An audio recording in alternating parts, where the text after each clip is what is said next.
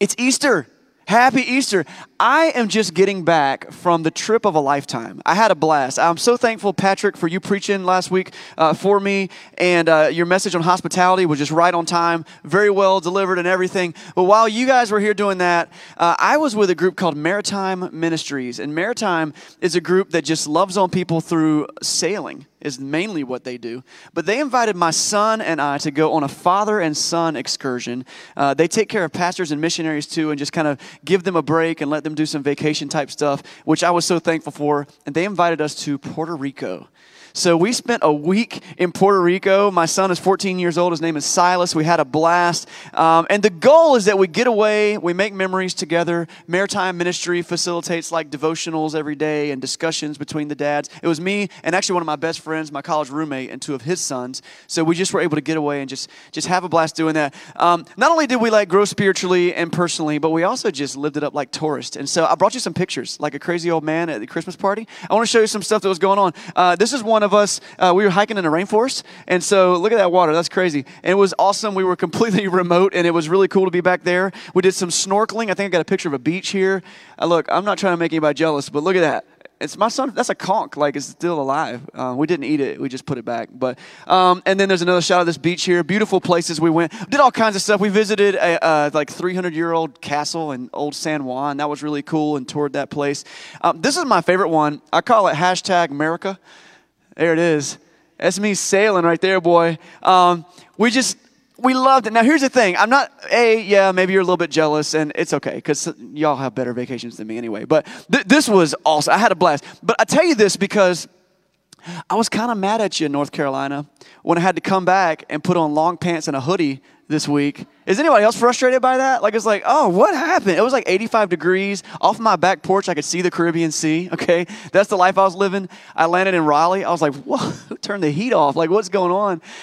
I tell that because I think whether you just got back from Puerto Rico or today happens to be the last day of your weekend, I think we all can relate to this feeling of getting back to real life.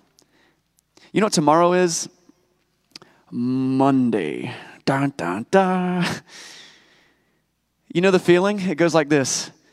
Monday. You remember the old Garfield cartoons? Like, Garfield hated Monday because there's like this vacation life we live on the weekend, or whatever your weekend looks like, or when you get away. But then there's this moment where you got to come back to reality. And so we're kicking off a brand new teaching series this week called Made for Monday, because I think that feeling of Monday is actually a little bit misinformed. I believe God has something to tell us about our 9 to 5, or whether you are a stay-at-home parent or a full-time homeschool person, or you're retired, or you're self-employed, and so you're doing the whole like mobile, sitting at your desk with like, you know, the microphone on, like whatever you're doing. That is what we do with the most of our life. Other than sleeping, we work the most. And I believe God has a plan for that other than Monday. I think God has something to say. And I'm looking forward to unpacking this with you for the next few weeks because, I mean, statistics show that people struggle to find purpose and meaning and joy in their work.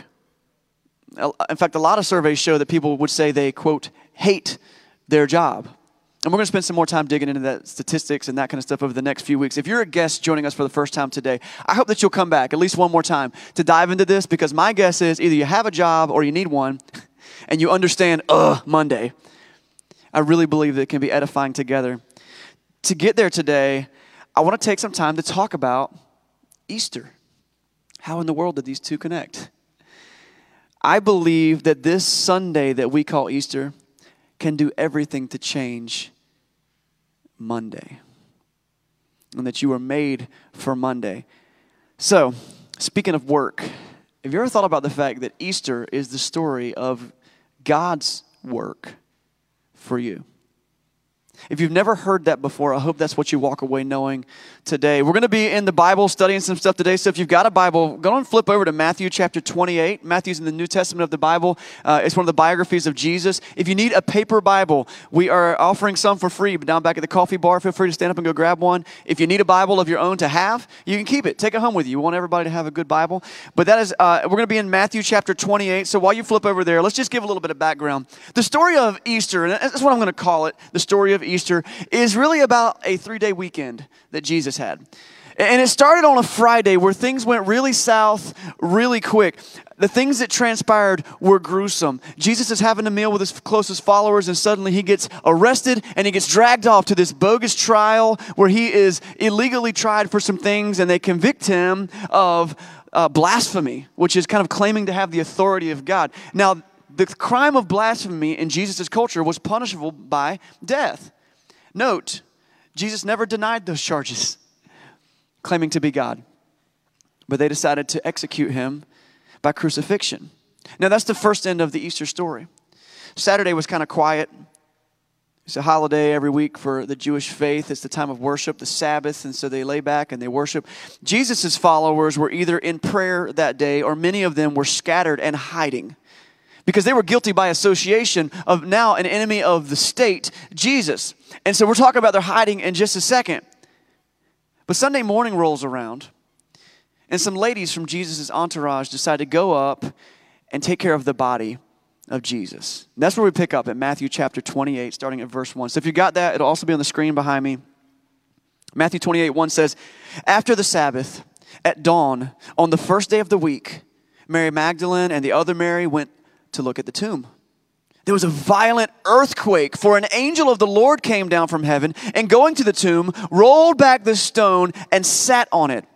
His appearance was like lightning, and his clothes were as white as snow. And the guards were so afraid of him that they shook and they became like dead men. And then the angel said to the women, 'Do not be afraid, for I know that you are looking for Jesus, who is crucified. He's not here. He is risen, just as he said. Come see the place where he lay. And then go quickly and tell his disciples that he is risen from the dead, and he's going ahead of you to Galilee.'" That's another town. "There you will see him. Now I have told you." That's the message from the angels. So the women hurry off from the tomb. They're afraid, yet filled with joy, and they ran to tell the disciples. But suddenly, Jesus met them. Time out. They had just seen Jesus brutally executed, okay? So I don't want it to be like, "Oh, hey, there you are. We were looking for you." It's like, what? Okay? I mean, this is, "Greetings," he said. They came to him. They clasped his feet and worshiped him. And then Jesus said to them, "Don't be afraid, but go and tell my brothers to go to Galilee, where they will see me." Wow. That's a story. That is a story. Now, here's the thing. If you grew up in church, there's a good chance you hear the story about the resurrection of Jesus, and we're like, meh, I heard that story already. And once upon a time, Jesus came to earth as a baby, and then 4 months later, he rose from the dead. And that's how we do it every year. And it just kind of gets washed away. It's not a very, but if you're not insane, this story should blow your mind. Like, I've been to a lot of funerals. Okay, I'm a preacher. I've preached a lot of funerals. I've been to funerals for my family. And there's a common thread through all funerals. And I don't mean to be morbid here, but this is just true. Every single funeral I've ever been to, the person who had passed away remained passed away. Dead people stay dead. That is how it works. It's always how it works. Normal people don't raise from the dead and just be like, "Greetings, ladies." Like that is not normal. But Jesus is not normal people.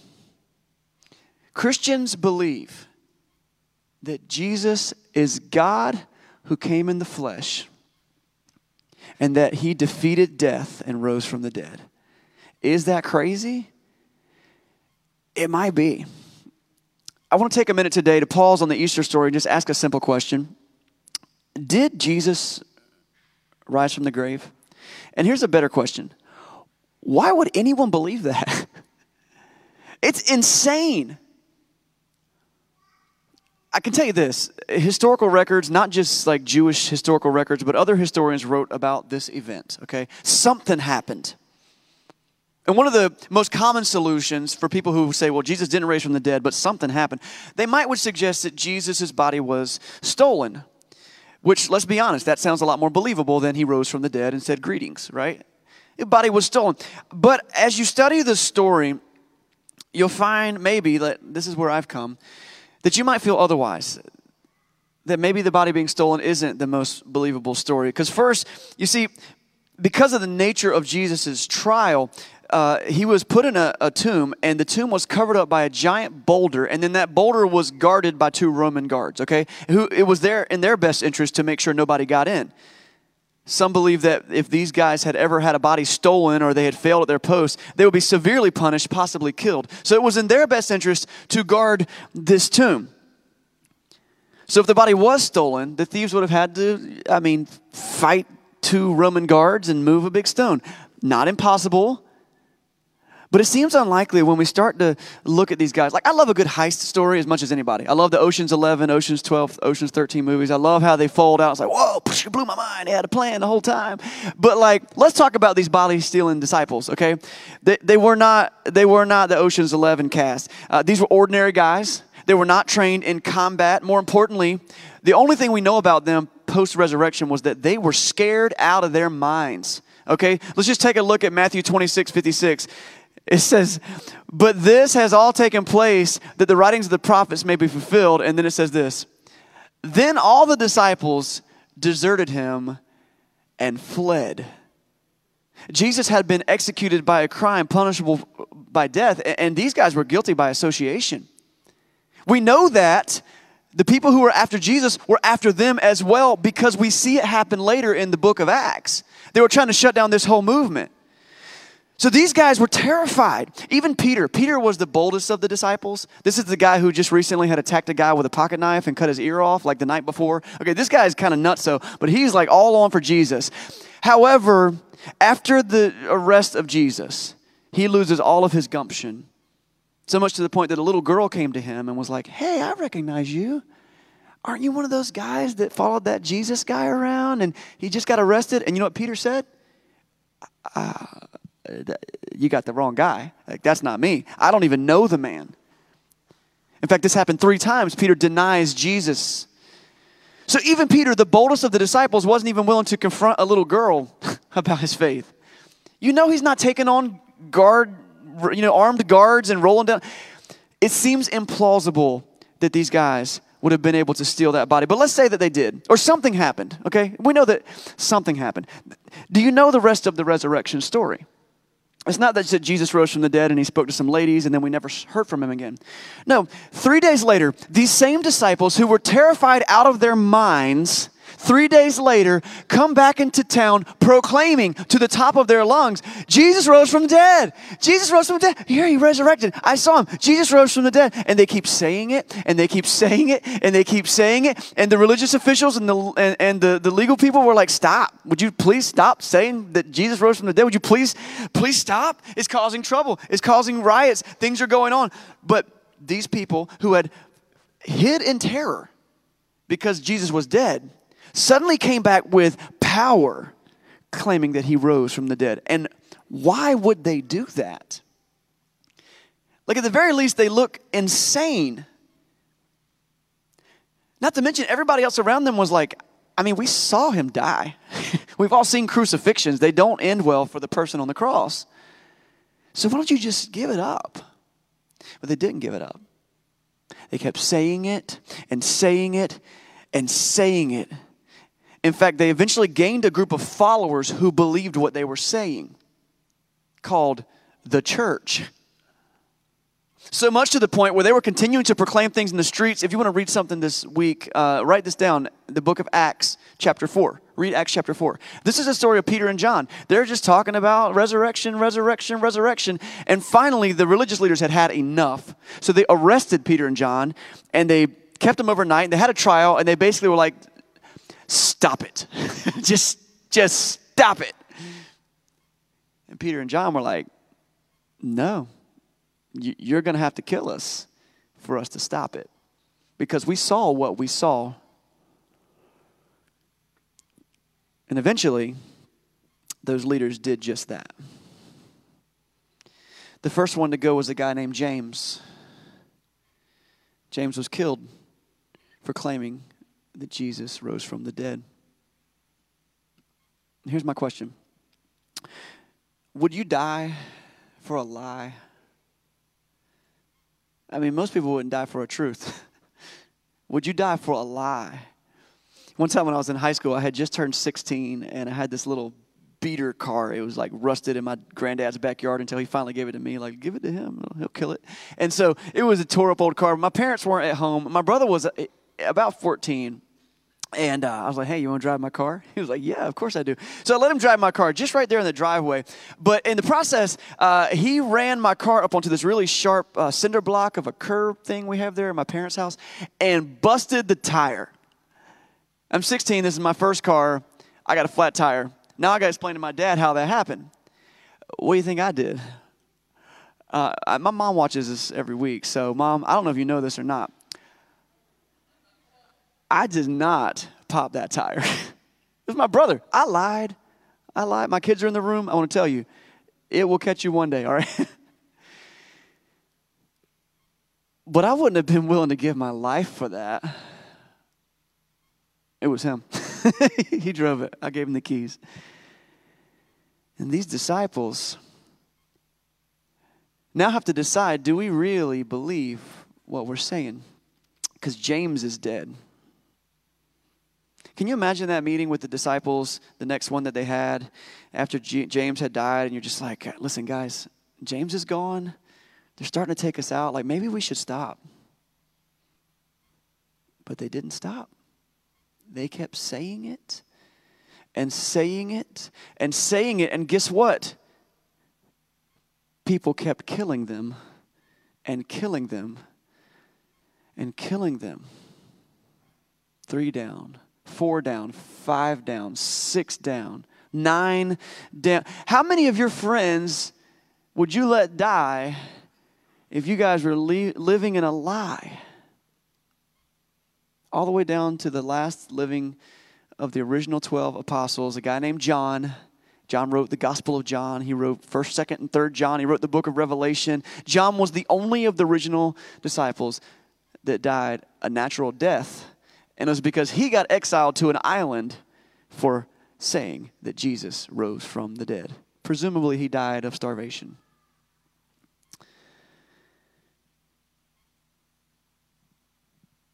The disciples' actions have been one of the greatest reasons that people have found faith in Jesus.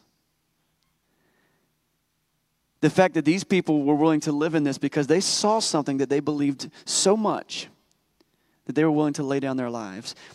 But they weren't the only ones. Did you know that the Bible says that over 515 different individuals saw the risen Jesus?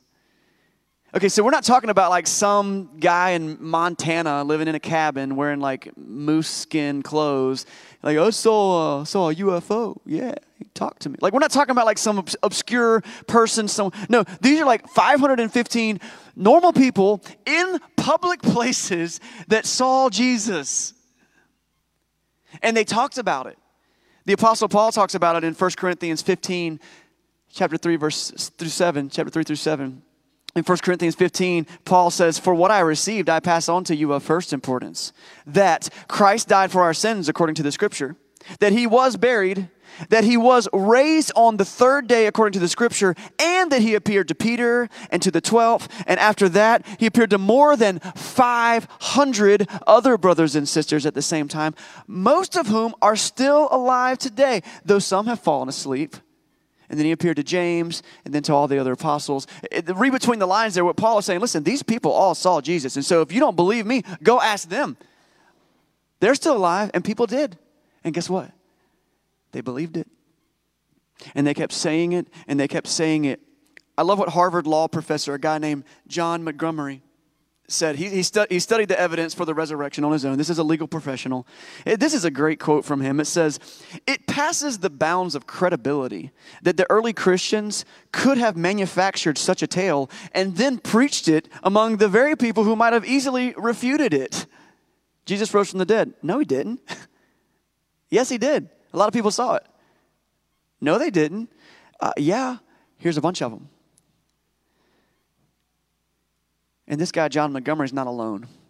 Countless people have gone to disprove the resurrection of Jesus, and in the process have found faith in him. Come see me later. I'll give you a list of books to read, and it's their stories. Which brings us back to Easter. Easter is not a story about death. It's a story about life. Easter is about God's work to reunite us to his love. What has that got to do with Made for Monday and your day job and your 9 to 5 and your weekends and your vacations? Like what? So I want to take a look at the same story, the Easter story, but we're going to take a look at the story of Jesus' resurrection through a different lens. The Apostle Paul also wrote to some people living in Ephesus. So if you want to flip over to the book of Ephesians, chapter 2, Paul tells what I've started to call the gospel in a nutshell. So in Ephesians 2, verses 1 through 10, he basically tells the whole story of like how God had a plan for our sin. Like that's kind of what Ephesians chapter 2 is about. And so let me just tell you about the church at Ephesus. Ephesus was a vile and vulgar place.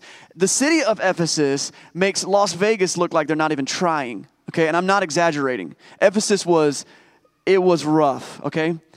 And we say at our church, we say we want to shine light in dark places. We say that every single week before we leave. The early church had the same goal. So they went to some of the darkest places in the world, Ephesus being one of them. And Paul writes the church at Ephesus this letter. So Ephesians chapter 2, starting in verse 1. He says, "As for you, you were dead in your transgressions and sins in which you used to live when you followed the ways of this world and the ruler of the kingdom of the air, the spirit who is now at work at those who are disobedient. In fact, all of us lived among them at one time, gratifying the cravings of our flesh and following its desires and thoughts. And like the rest, we were by nature deserving wrath." Does that sound familiar to any of you guys? I've had those seasons in my life. Verse 4. "But because of his great love for us, God, who is rich in mercy." Quick, just pause it right there. God is rich in a lot of things. I mean, he owns the whole universe, so there's that. But when Paul talks about God's riches, what does he say God is rich in? What does he say? Mercy. He's writing to the church at Ephesus, one of the most vile places on planet Earth at the time. And Paul wants them to know, like, there's hope for you. Because God is rich in mercy. Keep going, verse 5. He's rich in mercy, and he made us alive with Christ, even when we were dead in our transgressions. It is by grace you've been saved. And skip ahead to verse 6. "And God raises us up with Christ and seated us with him in the heavenly realms with Christ Jesus." So this is the story of Easter. This is what when you look at the story of Jesus raising from the dead, there's a play on words here. God raised us up with Christ.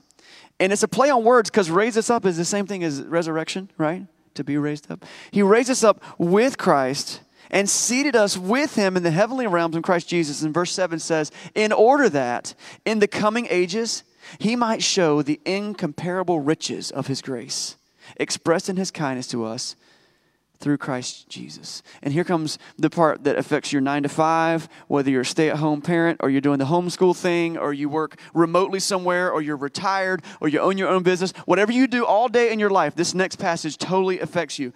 Verse 8, "For it is by grace that you've been saved through faith. This is not of yourselves. It's the gift of God, not by works, so that no one can boast. But we are God's handiwork. We were created in Christ Jesus." Why? "To do good works, which God prepared in advance for us to do." So check this out. God made a trip to planet Earth as a human. He came to pay the price for our sin. by dying in our place, a death that we would otherwise need to die, and then raising from the dead to defeat death itself, so that we could be given citizenship in heaven, so that we'd be given forgiveness of our sins, so that we could be given grace and ability to enter the presence of God again. Why did he do all that? To do good works, which God prepared in advance for us to do. He did all of that so that me and you could live in this world and shine his light. He did all of that so that we can be a reflection of his glory in everything that we do. Let's land this plane, okay? Where are we going with this? Why? Who cares? So what? I got 3 challenges I want to give you today. 3 invitations, really. 3 invitations. I believe that everyone in this room and everyone online could accept one of these 3 invitations today, okay? So I want you to kind of, maybe if you're making notes, make a mental note, see where you can go with this. The first invitation I want to give you is this. You're invited to learn more. So my question is, do you believe that story I just told you? The guy rose from the dead. He gives us the option to be in the presence of God. We got eternity in heaven, all this stuff. Do you believe that? Here's the thing. You might not. And guess what? That's totally fine. We're all at different places in our faith right now. And so if you just came with a friend today and you're like, okay, I heard about church. First of all, this is different. We're in a gymnasium. And secondly, this guy's telling me it's okay that I don't have it all together. It's okay that you don't have it all together. None of us do. But you're invited to learn more. So my hope for you is that you'll find a home in this community or some Christian community nearby. That you'll plug in with people. You'll ask the hard questions. That you'll meet with somebody. In fact, at the end of our service today, a couple of our leaders will be kind of standing near the back of the room. And a couple of you guys who have done that in the past, if you'll just prepare yourself, men and women. And we just have a time where you can kind of go back and talk to somebody. I got some issues. I got some questions. You can do that then.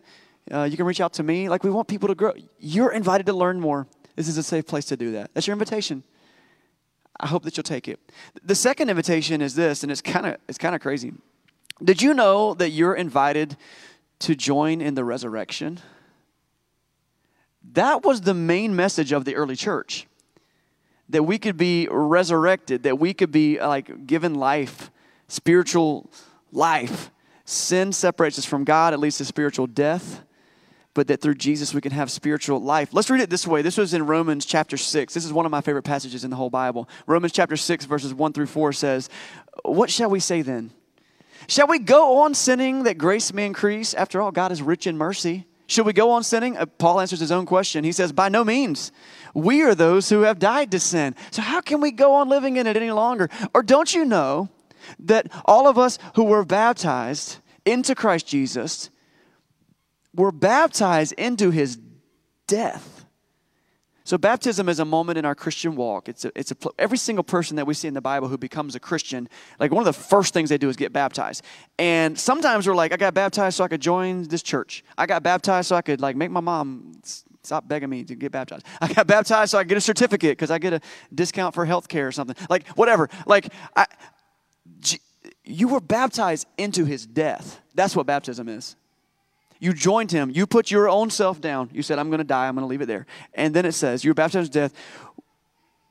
We were therefore buried with him through baptism into death, in order that just as Christ was raised from the dead through the glory of the Father, we too may live a new life.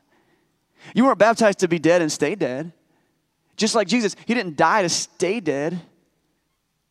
We come to Christ so that we can have life. Maybe you do believe. You've taken the time, that invitation to learn more. We always have that invitation. But maybe you're I know enough. I learned enough and I feel pretty good about this. Have you made it official with God? God's word says we need to confess that to other people. We need to say, listen, I'm in. I'm in. We also see the example in Scripture where everyone who does that gets baptized. I love Easter Sunday because for many, many years we have made a trip down to the Atlantic Ocean to baptize somebody on an Easter Sunday. A couple of you are here today. I saw Kayleen, I saw Maria, and maybe there were a couple of others that on Easter Sunday. How exciting is that? Today could be your day. Don't put it off any longer. If you need to know more, ask some more questions. Take some time. God is patient with us.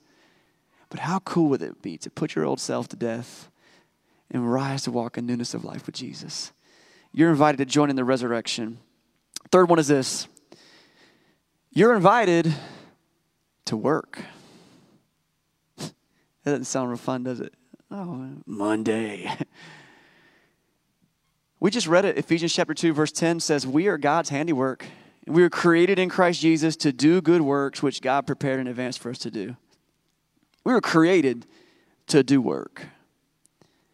God has a plan for your life. He has a purpose, even in your pain.